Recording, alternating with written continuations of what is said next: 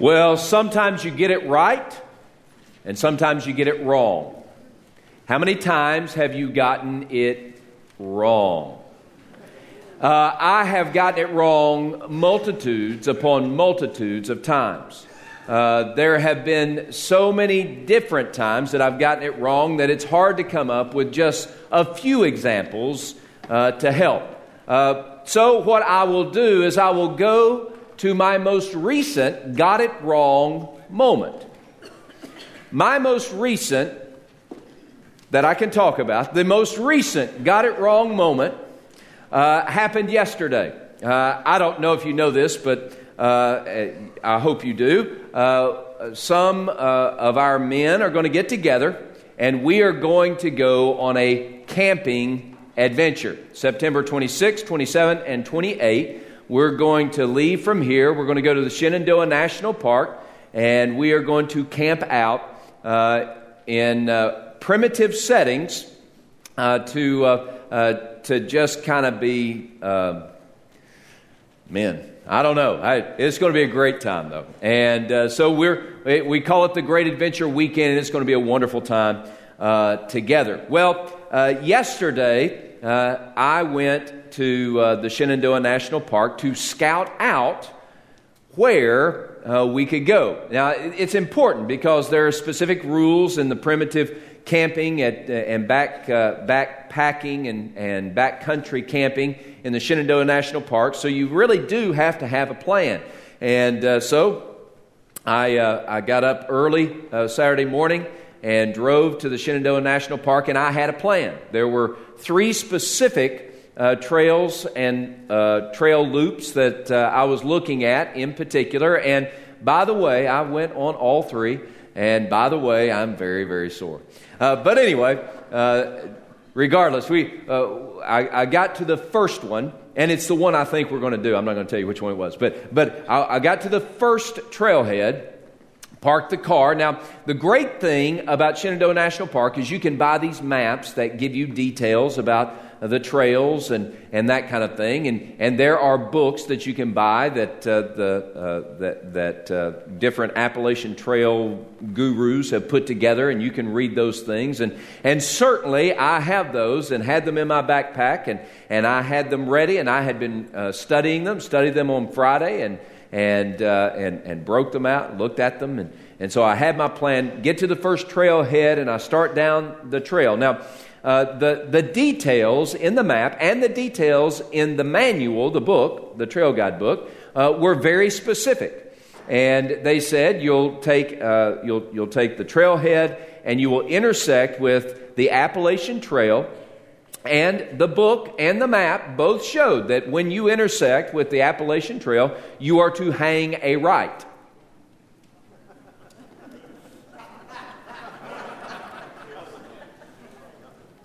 That's what it said. So I get on the trailhead, go down, and I finally intersect with the Appalachian Trail. And I went left. And I thought, wow, this is going to be fun, because I thought I was going the correct way. I thought that I remembered correctly what I was supposed to do. So I get to the trailhead, I go to the Appalachian Trail, I hang a left. Remember, the maps say right.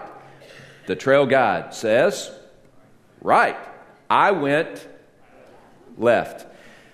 Well, as I'm hiking along, and the good news about this is you don't have to hike very far before you hit another intersection. If it's not the intersection that you're looking for, then you know you done got it wrong. So I hiked, not very long, 2 miles, and hiked, it wasn't that far, it was 1.7 is exactly what it says.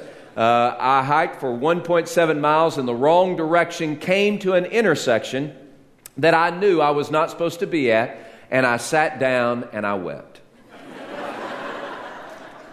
I got it wrong. How many times have you gotten it wrong? We sometimes get it wrong. If you're a fan of the Washington Redskins.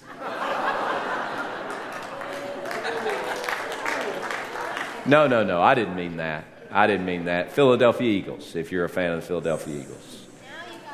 Yeah, or a fan of the New York Giants. get it wrong. But you will get it right if you're a fan of the Dallas Cowboys. That's right. That's right. You're right. I mean, we got hissing going on. What is this? Man, boo and hiss. Some of y'all been writing me email, haven't you? I can tell. Anyway, so sometimes you get it right, sometimes you get it wrong. But when it's walking down a trail, no big deal. If it's a football team or a sporting event, no big deal. But when it comes to life, I mean real life, everyday life, when it comes to the important matters of life, we need to get it right. In Mark chapter 12, Jesus encounters a group of people named the Sadducees. And through his encounter with them and through his discussion with them, today we are going to learn how we can get it right. What Jesus does in Mark chapter 12, beginning verse 18, he's encountering the Sadducees. And if you flip down to verse 27, the last verse of the passage we're going to look at, Jesus says something along these lines. You are greatly mistaken. You see that? Mark chapter 12, verse 28. You are greatly mistaken. He told the Sadducees, you have gotten it wrong. You've missed it. Today, perhaps Jesus would say to you about a relationship or a decision or a life choice or an emotional baggage that you continue to carry or an attitude toward another that you continue to have or words that you've said or are saying, choices that you have made or are making. And perhaps Jesus is looking at you this morning and he's saying, friends, you are greatly mistaken.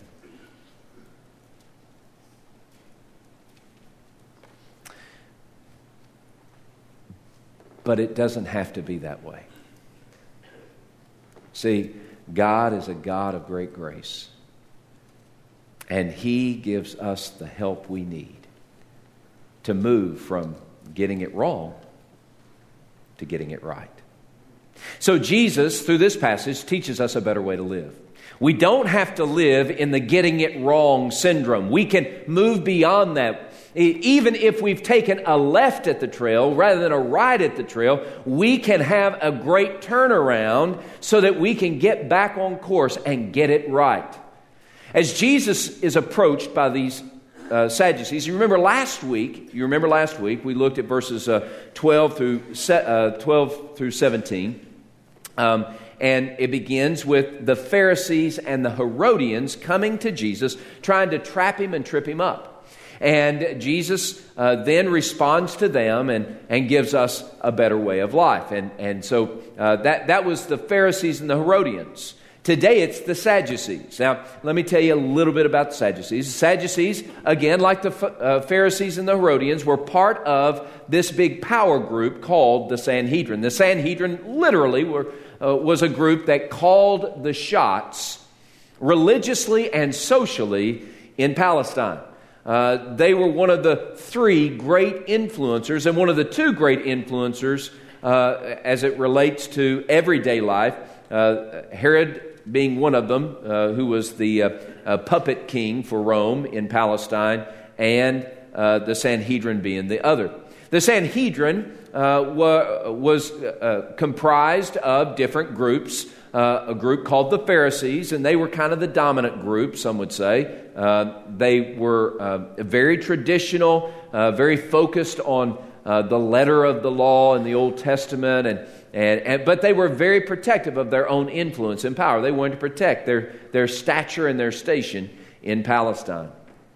We also saw last week that there were the Herodians, and the Herodians were kind of puppets for Herod on the court of the Sanhedrin. They weren't really that concerned about religious things. Very, very, very focused on their stuff, and yet wanted to hold on to their position and place of power and influence. Now, today, we look at the Sadducees. And the Sadducees, they were not as liberal as the Herodians. And And they definitely weren't as traditional or conservative as the Pharisees. They were kind of middle ground, but not really. They were a little bit further to the liberal side.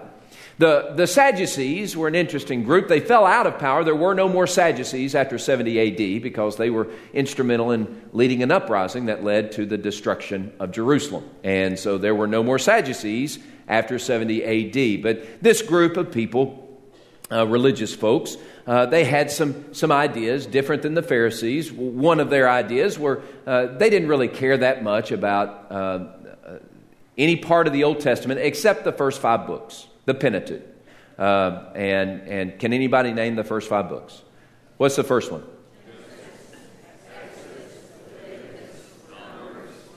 Oh, y'all are great. Yeah. So that's called the Pentateuch. Sometimes it's called the Torah, which is the commandments. But the Sadducees, they only cared about those first 5 books. They weren't concerned about Joshua or Judges or Ruth or 1st and 2nd Samuel, 1st and 2nd Kings or 1st and 2nd Chronicles or Psalms. Didn't care that much about Psalms. Didn't care about Proverbs or Esther or any of those books. None of the prophets didn't care about Hosea or Joel or Isaiah or Jeremiah. They certainly didn't care about Lamentations. And my goodness, they wouldn't even touch Song of Solomon. Kind of like me. I won't touch it. All right, so they weren't concerned about any other parts of Scripture except for the Torah. Everything else was irrelevant. And so it led them to have peculiar ideas. More importantly, they were far more concerned about their own ideas than they were about what God might have said in the Old Testament. Which led them to what we see in Mark chapter 12 and what we know about the Sadducees. They did not believe in the resurrection.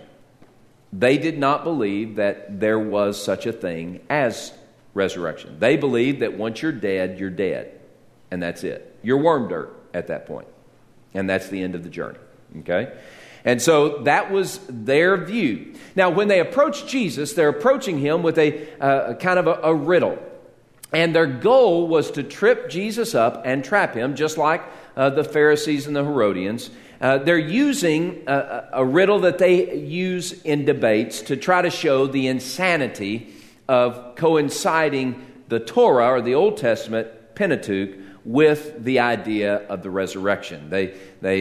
So let's read this riddle and then try to break through some principles on how we can get it right. All right, so beginning in verse 18, then some Sadducees, here it is, who say there is no resurrection, came to Jesus and they asked him, saying, "Teacher." Now here's where they appeal to Moses, all right? The writer, the one who wrote the first 5 books of the Old Testament, right? Moses. So they say, Moses wrote to us that if a man's brother dies and leaves his wife behind and leaves no children, his brother should take his wife and raise up offspring for his brother. All right, so there's the appeal. And Moses certainly said that. It's the principle of the kinsman redeemer. And here is the idea that a man and a woman are married. The man dies. They have no children. So the man's brother should come along and marry the widowed wife. And so that's the idea of the kinsman redeemer. All right. Now what they do is they make the appeal to the Torah, the Pentateuch. Now they're going to give the riddle. Verse 20, it says, "Now there were 7 brothers. The first took a wife, and once he had died, he left no offspring. And the second brother took the woman to be his wife, and he died, and they didn't have any children. And so the third did likewise. So 7 of the brothers had this woman to be their wife, and left no offspring. The last of all, the woman died." So that's the riddle. Now here's the question. Therefore, verse 21, "Therefore in the resurrection, when they rise, whose wife will she be? For all 7 had her as wife." All right, so they pose this riddle, and they're trying to trip Jesus, trying to show that the resurrection can't happen because of this riddle that they've posed, which is silly. And Christ's response to them is verse 28. After saying some things, verse 28 is, "Hey, guys, you are greatly mistaken." All right, so before we get to the better way of life, let me just kind of throw out 2 real big principles here, okay? First, there is going to be a resurrection, okay? You die, you will be resurrected. And if you die without Jesus Christ as your Savior and as the sacrifice paid for your sin, if you die apart from a relationship with God through faith in Jesus Christ, then you will be resurrected and you will spend eternity in judgment called hell. If you are a follower of Jesus and you have by faith trusted Him as your Savior and King, and you will be resurrected when you die. You will be resurrected. And you will spend eternity in heaven. And so that is fact. You might not believe it, but it is fact. Okay? So when Jesus says you're greatly mistaken, He's telling the Sadducees, y'all need to get some education when it comes to God stuff. All right? So there's going to be a resurrection. Now, there are even some of my peers over time who have said, well, it's not, there's not really going to be a resurrection. And these are preacher types. They're just like the Sadducees. And so there's not going to be a resurrection. You're just going to die and be worm dirt. And they have a lot of philosophies and a lot of ideologies as to why they believe that to be true. But Jesus says to them today, maybe you today, you are greatly mistaken. There will be a resurrection. All right, so that's one thing. The second thing that I would say, point to, is when you look at this passage, verse 25, Jesus says that when you get to heaven, there's not going to be giving or receiving in marriage. You see that? Let me read the exact phraseology there in verse 25. He says, "For when they rise from the dead, they neither marry nor are given in marriage, but are like the angels in heaven." All right, so here's what's happened. Some have taken, and many have taken that verse, that statement by Jesus, to say that there's no such thing as marriage in heaven. That when you're a husband and a wife, when you die, you get to heaven, you're not going to know that Billy was your husband and Susie was your wife. Okay, so they take this verse in verse 25 and they say, well, Jesus is saying that marriage becomes null and void once you get to heaven. But that's not what Jesus said. Okay? What Jesus said explicitly was this. When you get to heaven, if you're a single guy or a single gal, you're not going to walk down Golden Street Avenue A, walk by the corner store and see Susie there and say, man, I've been single for about 1,000 years. Susie has captured my fancy, and I think it's time for me to get married. And so you start courting Susie, and Susie says, man, I have been married going on 1,500 years. And Billy he's an okay sort of guy. He's nice to me. He treats me nice. I think I'll get married. And so Billy and Susie, they decide that they're going to get married, and they ask Peter to conduct the ceremony. And they get hitched. No, it doesn't work that way. Jesus said when you get to heaven, there's not going to be that marriage ceremony. There's not going to be the giving and the receiving of marriage.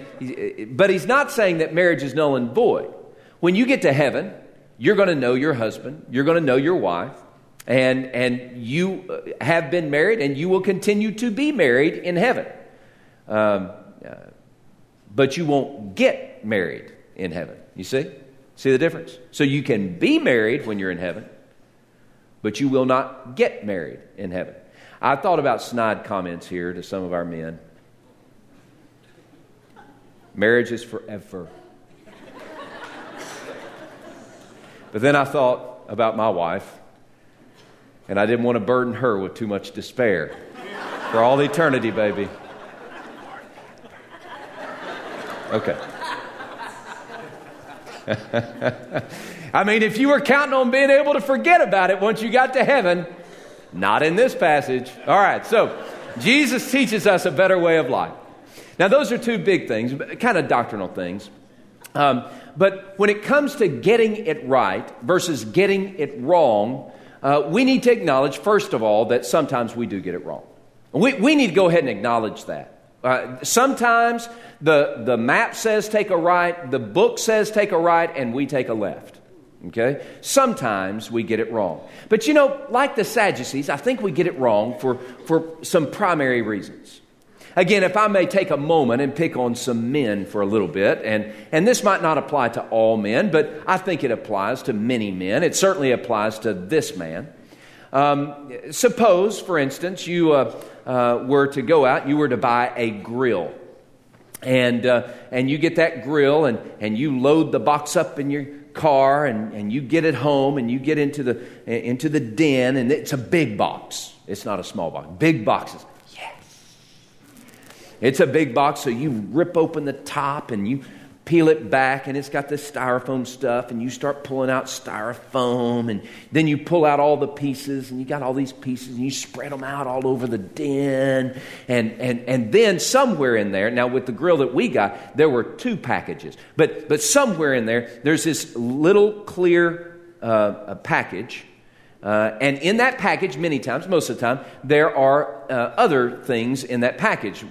There are nuts and bolts and hex nuts and wing nuts and long bolts and small bolts, and there were some screws in there. And I just, right? I mean, it's so exciting, right? You rip that open, you throw those things out on the floor, and then you put that package aside. There's always something else in that package, by the way. It's, what is it? Instructions, right. So if you're someone like me, what you'll do is you'll get out all the fun stuff, and then you take that package and you throw it over the side. Because I don't need no stinking instructions. And so I sit down with all the pieces and all the little screws and nuts and everything, and I start working. And then I'll ask, one of the girls, can y'all go get me a Phillips head screwdriver? I mean, there's not a Phillips head screw down there, but man, I need a Phillips head screwdriver. They bring a Phillips head. Hey, baby, can you go get me a hammer? Now, why do you need a hammer? Well, if that screw is just a little too long, you got to hammer that thing in. Get that thing in there. And so you work on that, all the while the instructions are right back there. But man, you're working it, and finally, we'll return to this in a moment. But finally, you get through with the grill. You got a wheel on top, and you got a wheel down here. The lid supposed to open, it doesn't open. It doesn't stand quite right. It's a little tilted and crooked. It definitely doesn't work. Sometimes we get it wrong, and it makes our life crooked. It just doesn't work like it's supposed to work. But Jesus wants us to know that God gives us all the help that we need to get it right. So what does he say to the Sadducees? Well, he says, first of all, you're mistaken. You got it wrong. But then he tells them why. Now you look at verse 24. Jesus tells the Sadducees why they get it wrong and why we get it wrong. Verse 24, he says, are you not therefore mistaken because you do not know the Scriptures nor the power of God? The reason they got it wrong is because they didn't know Scriptures and they didn't know the power of God. So if we're going to get it right, we've got to do the exact opposite of what the Sadducees did. We've got to know Scripture. We've got to know the power of God. So sometimes we get it wrong, but we can move from getting it wrong to getting it right because God has given us His Word to teach us and instruct us how to get it right. And go back to the grill, and I've gotten it wrong because I didn't look to God's Word. And my life is crooked and chaotic, and it just doesn't work right. But that instruction manual is still right there. And it's waiting for me to open her up and apply the steps to my life to pull apart the pieces that weren't supposed to fit the way I was trying to make them fit, and to put my life back together the way it was intended. Jesus says, you get it wrong because you're not listening to God as He speaks by His Spirit through His Word. Do you realize that Scripture is not just some good little textbook, and it's not just some little idea or a book of philosophies or neat little sayings or teachings? All those things are true, but that's not what Scripture is. Do you realize Scripture is literally absolute truth given to us from the lips of God Himself for us to read, to know, and to follow? Psalm 119, verse 160 says that God's Word literally gives us life. You know, sometimes we get it wrong, but most of the time I get it wrong because I'm not listening to what God has to say, and I'm listening a lot to what Eric has to say. I'm not listening to what God teaches and instructs and inspires through His Word. I'm listening to what Eric feels or what Eric thinks he knows or what Eric's experiences have been. I'm not listening to the Spirit of God tear open my heart and pinpoint the places that are messed up. No, I'm listening to Eric's ambitions or Eric's preferences or Eric's own internal desires.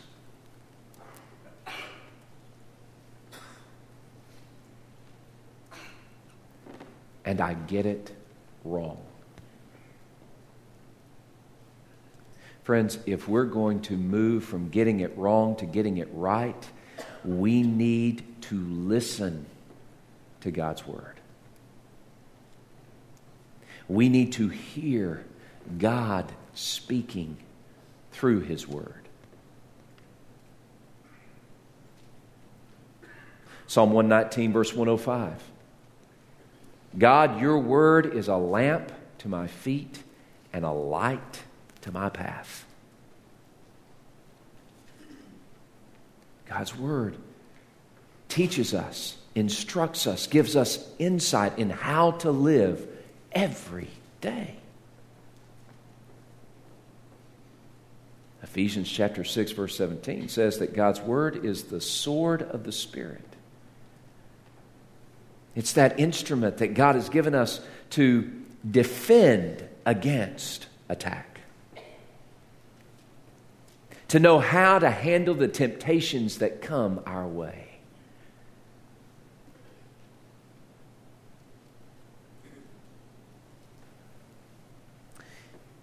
Can I ask you,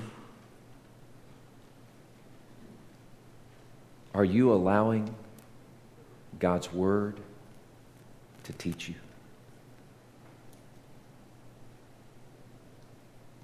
Friends, I know that you listen to people.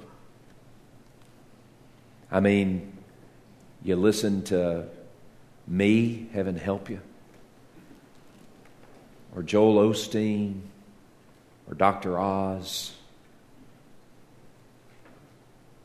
or Joyce Meyer. And I'm not saying anything against any of those folks, including myself. But here's what I'm saying. Why are you listening to secondhand information when, as a follower of Jesus Christ, you can go straight to the source? Friends, you don't need to hear what I have to say about what God has said to me as much as you need to hear what God has to say to you in His Word. God teaches us by His Word. The Sadducees got it wrong because they didn't know God's Word, and many of us are getting it wrong today in our families, in our finances, in our relationships, in our emotions, in our service, in our worship. We're getting it wrong because we're not being taught by the Word of God. Today, we need to hear God speak in His Word. We get it right when we hear what God says in His Word. God teaches us in His Word, and then also, Jesus said, you don't know God's Word, and you don't know God's power. Do you know that God not only teaches us by His Word, but He empowers us with His presence as the Spirit of God opens His Word to our lives. 2 Corinthians chapter 3, verse 16 tells us that we are the temple of the Spirit of God. You realize that? As a follower of Jesus Christ, you are the very house of God's Spirit. The Holy Spirit of God resides within every believer, has clothed every believer with the presence of God so that we might live in the power of God. But friends, so many of us as followers of Christ, we limp along, consistently going left rather than right. Not because God has stopped speaking, not because His power isn't present. It's because you and I refuse to yield ourselves, surrender our ambitions and desires to the leadership and the direction of the Spirit of God. We live our moments giving God the stiff arm and saying, don't touch this part of my life. It's a wound, yes, but I like the wound. It's pride, yes, but I like the pride. It's a sin, yes, but I'm enjoying the sin. So God, give me your power, but don't try to rule my life. And friends, it doesn't work. The reason the church is filled with grills that are missing wheels and with grills that are missing lids, with I'm speaking metaphor now, you know that, right? With grills that are cockeyed and barely holding on, that are crooked and faulty and unstable. The reason the church is filled with those type of grills is because the church is filled with individuals, followers of Christ, who have refused to yield to the Spirit of God speaking through God's Word. Why is it that we live our moments in hapless, joyless, chaotic lives? Why? Friends, I would suggest that the first place to look is this. Are you listening to God's Word? Are you surrendered to the Spirit of God as He directs you through God's Word? Guys, I'm not saying life is easy. I'm just saying it's not that complex. It's not that complex. You listen to what God says, and you do what God says, and you'll have the life filled with power and saturated with God's presence. But you live your life for yourself, refusing to yielding to the Spirit of God, refusing to do what God says, and you are a joyless, hapless, miserable, bitter soul. You're chaotic. You're toxic. You're downright mean. Or wild. Or unstable, or crooked. Don't blame it on all these other outside sources. You know where it begins? here. As we hear what God says, and as we do what God says. You want to live a powerful life? You want to have a life that's filled with the power and the protection and the provision of the living God? Then today, commit yourself to spend time in God's Word and spend time yielded to the Spirit of God, applying God's Word to your life.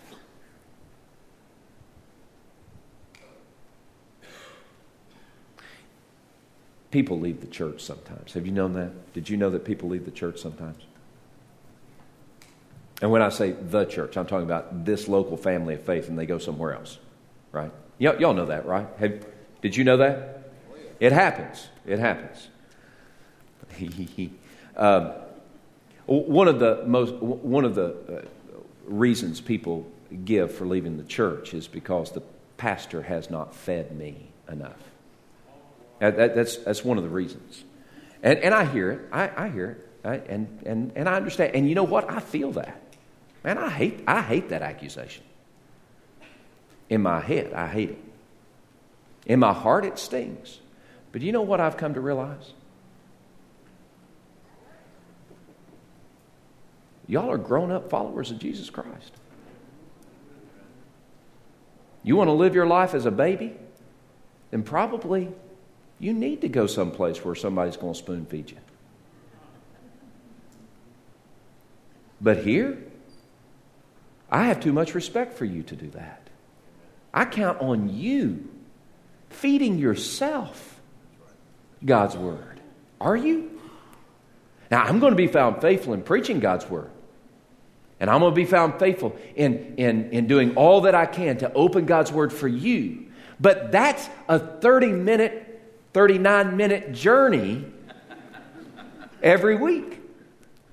My soul, if you're counting on 39 minutes of food for 7 days of living, wait, stop. Is that what you're counting on? No wonder you're starved.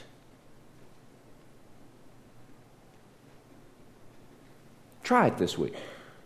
Today, eat for 39 minutes. Eat for 40 minutes. And don't eat another meal all week.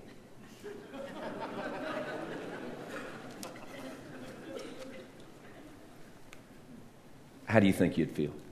Doc, how would they turn out? Would it be all right? Probably not. They'd be in the fetal position by 8 o'clock tonight is what they're, Yeah, it'd be weak. You won't have any strength. Why won't you have strength? Because you're not nourished. How do you get nourished? Not by a 30-minute meal on a Sunday morning. You get nourished every day as you devour the truth of God in His Word, allowing the Spirit of God to awaken your soul and unleash His power in you. So today, I just want to encourage you.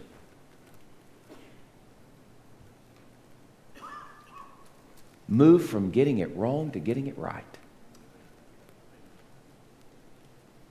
Allow God to teach you in His Word. And see how God will empower you by saturating your life with His presence as you yield to His Spirit, as you do what He says.